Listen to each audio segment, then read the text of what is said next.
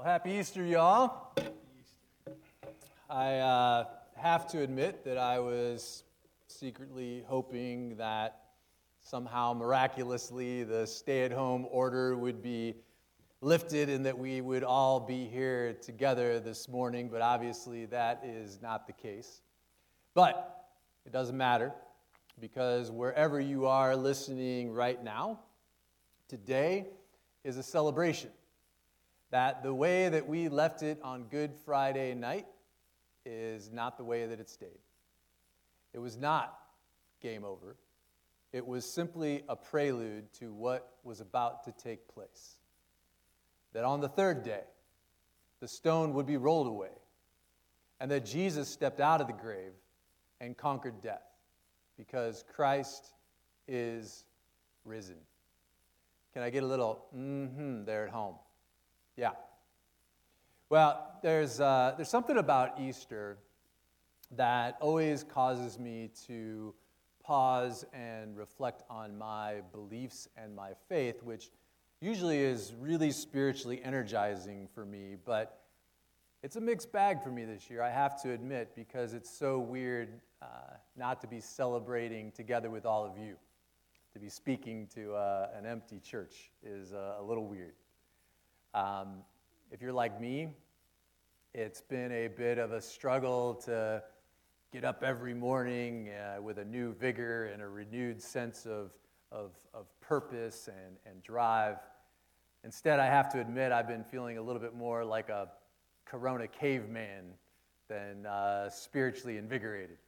I've been growing the beard and the endless number of days that I haven't showered, laying around the couch in my pajamas, watching Ozark, and what I refer to as getting the Corona 10, which I will predict that are the 10 pounds that all of us will gain during this time as we're all eating junk food out of sheer boredom. If you're also like me, you have held out false hope that this crisis was going to be over quickly. I was in a bit of denial myself. I'll never forget the feeling that I had that day on March 31st when the president came on TV and announced that the stay-at-home order was going to be extended another 30 stinking days. I had a pit in my stomach and I was like, you are kidding me. This thing has stopped us in our tracks like nothing I've ever seen before. And we're all coming to grips with this new normal. But here's the question. Is it possible that our new normal could be better than the old normal? Can there be a new normal that actually stays the normal when this whole thing is all over? See, now it's starting to feel a little bit like Easter. It looks like we are going to be gathering together online for the foreseeable future. So today I'm going to start a new series called Pardon the COVID-19 Interruption. And so I'm going to be with you each and every week that we are under this shelter-in-place order until we can all get live again. And the idea is just to have some honest conversation around how this crisis is impacting our lives and what are some things that we can do to fully embrace the opportunities that come out of this thing where we really can create a new reality for our future. While I don't believe that there is any kind of a deep-seated meaning to any of all this, or that God is punishing us, or that He's behind this in any way, what I do believe is that in the midst of all this, we can find meaning. We can take something away from this thing that means something. I said this many times before the crisis ever happened, that we have all fallen prey to, in the past, getting caught up in the daily grind. that our lives have been so consumed by the busyness of nothingness. Our identities were driven by all the busy stuff that we would do day in and day out, and at the end of the day, did it really have any meaning at all? And so now that all the busyness has been taken away from us, who am I now? Who am I if I'm not getting up and going to work every morning? Who am I if I'm not chauffeuring my kids around everywhere, running them from one sporting event to another? Who am I if my schedule that was once jam-packed full of stuff that made me feel like I had a purpose is now suddenly wide open? Who am I when I am not consumed by the daily grind? Who am I in those quiet moments when there is nothing left to do? God says in the Old Testament book of Isaiah, forget the past. The past is nothing compared to what I am going to do. You see, I am doing a new thing. It's already begun. Can you not see it? I am making a pathway through the wilderness. I am creating streams of life in the wasteland.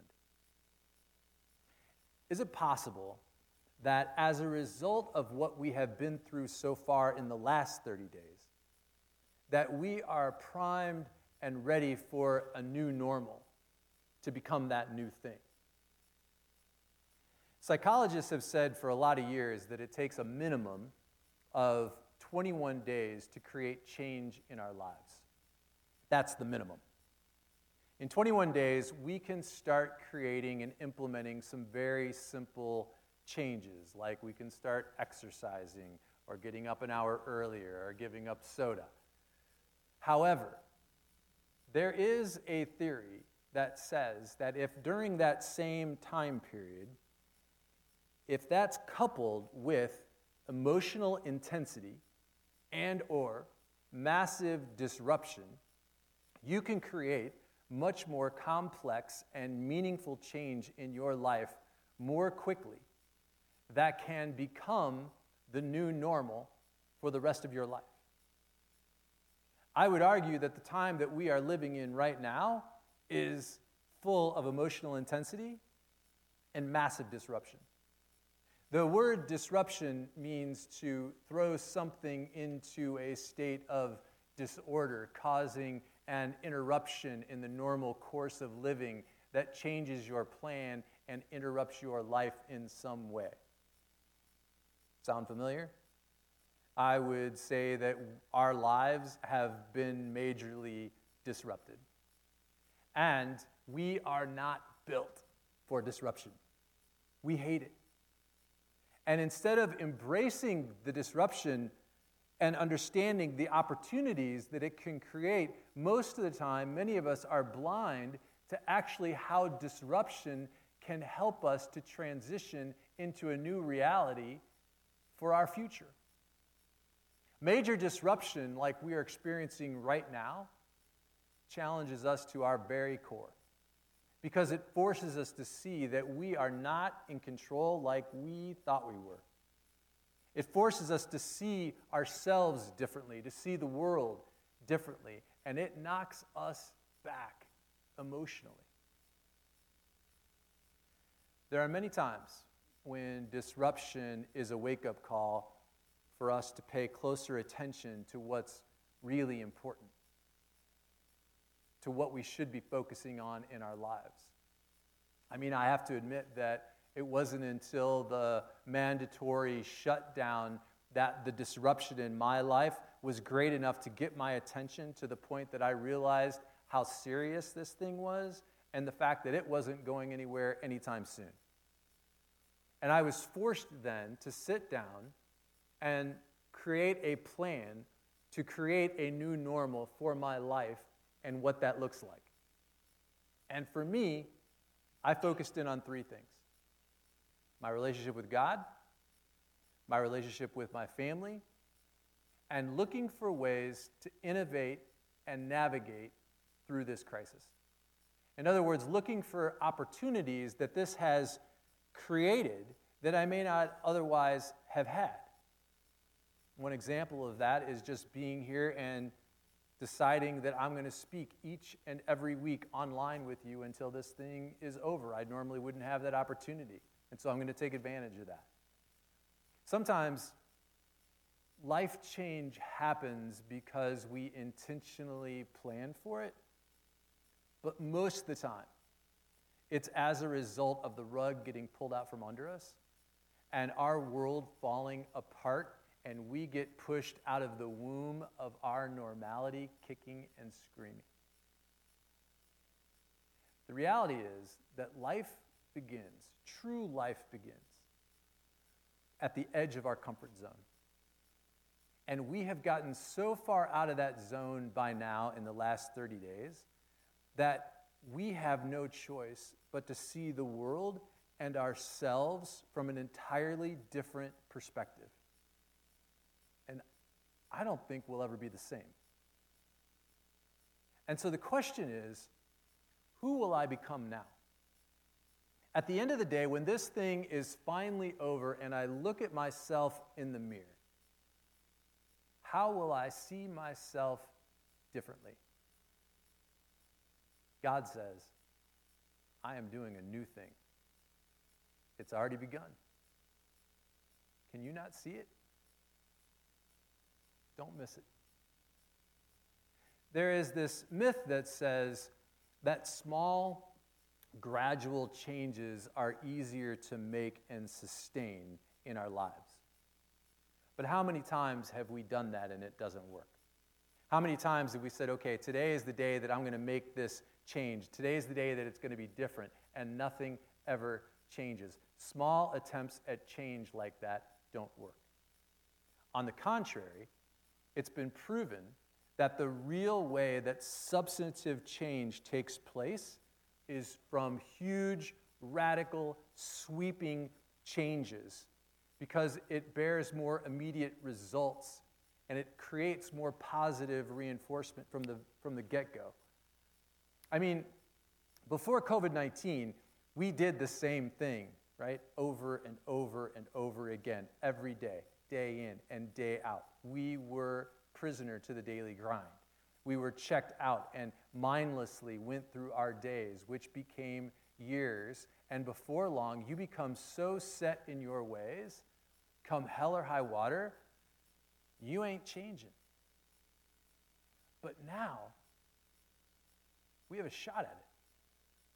Now, everything has been disrupted, and we have this unique opportunity to hit the pause button before it's too late, to catch our breath and to evaluate and contemplate. Can this disruption cause us to become something different?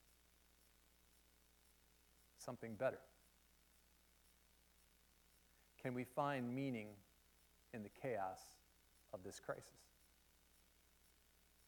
Can we move from the fear and anxiety, the stress and the boredom that this thing has caused, and transition to a focus of creating a new normal? Can you not see it? He's doing a new thing, and it's already started. Here's the way I see it. We have the next 21 days, at least, to do something new, to create something new.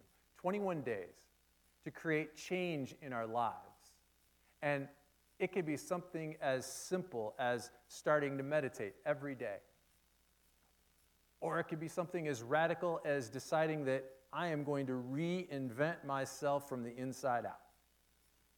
We have 21 days to create a new reality for my future. And the question is, how will you spend it? Because my life has been so massively disrupted, it forces me to begin to see myself differently. And all of a sudden, I have to tell you that I have great clarity about what it is that I want my life to be about. Like, I needed this. I needed the noise to go off in my head and just be in the moment so that I can understand what I wanted to become. We have 21 days. Ask yourself, what do I struggle with the most that I know that God would want me to change? What are the things that are in my life that exist that I know that God would want me to get rid of? What do I know that I should add into my life that I know that God would want me to do? What is the one significant change that I can make over the next 21 days that really could change the course of my life forever? We're all going to have to walk through this thing, and it's going to affect us all in different ways. The odds are that somebody listening this morning is going to lose their job if they haven't already. There's a whole lot of us that are going to be into a full-blown financial crisis. Others of us may actually contract the virus, or somebody we love will, and we've got to deal with that. And still others of us, our lives have been turned upside down. Whatever it is that, for you, the one thing that I know for sure is that it will be a stressful time for everybody. But can we get to the other side of this thing and take away some sort of meaning, some change that will create a new normal for my life that is way better than the old normal? What does it mean for you to allow God to create a new thing in you? Can we find the courage to embrace this disruption of our old way of life and not just bury ourselves in our phones or our TVs or our laptops just to fill the time out of sheer boredom, but to instead be intentional about the time that's been given to us? Can we instead rise up and create a new reality for our future where we are proactively redirecting the course of our life before it's too late? We may never have another shot at this. And so when it's safe to get back to normal, now there is a new normal for me where I can walk through the rest of my life awake and alive because of the changes that I've made. And I have a new worldview and understanding about what drives me in my life. And all of a sudden, I'm living with a sense of purpose and passion. You see, Easter changes everything. Because if you believe in a resurrected Jesus, it changes the way you see the world. It changes the way you see your life. It changes what you believe is possible. It changes the way we talk to our kids, the way we treat our husband or wife. It changes what we dream about and what we strive for. When we finally let our belief in a resurrected Jesus become unleashed into our lives, we can suddenly see that we don't have any room for a limp-hearted faith any longer. And that we have no time to go back to what we were doing before this whole thing started and wasting our time in the daily grind. Because when you truly understand that the same power that was used to raise Jesus from the dead is the same power that God will use to change your life forever if you will just allow Him to do His thing. God says, see, I am doing a new thing in you. Don't miss it.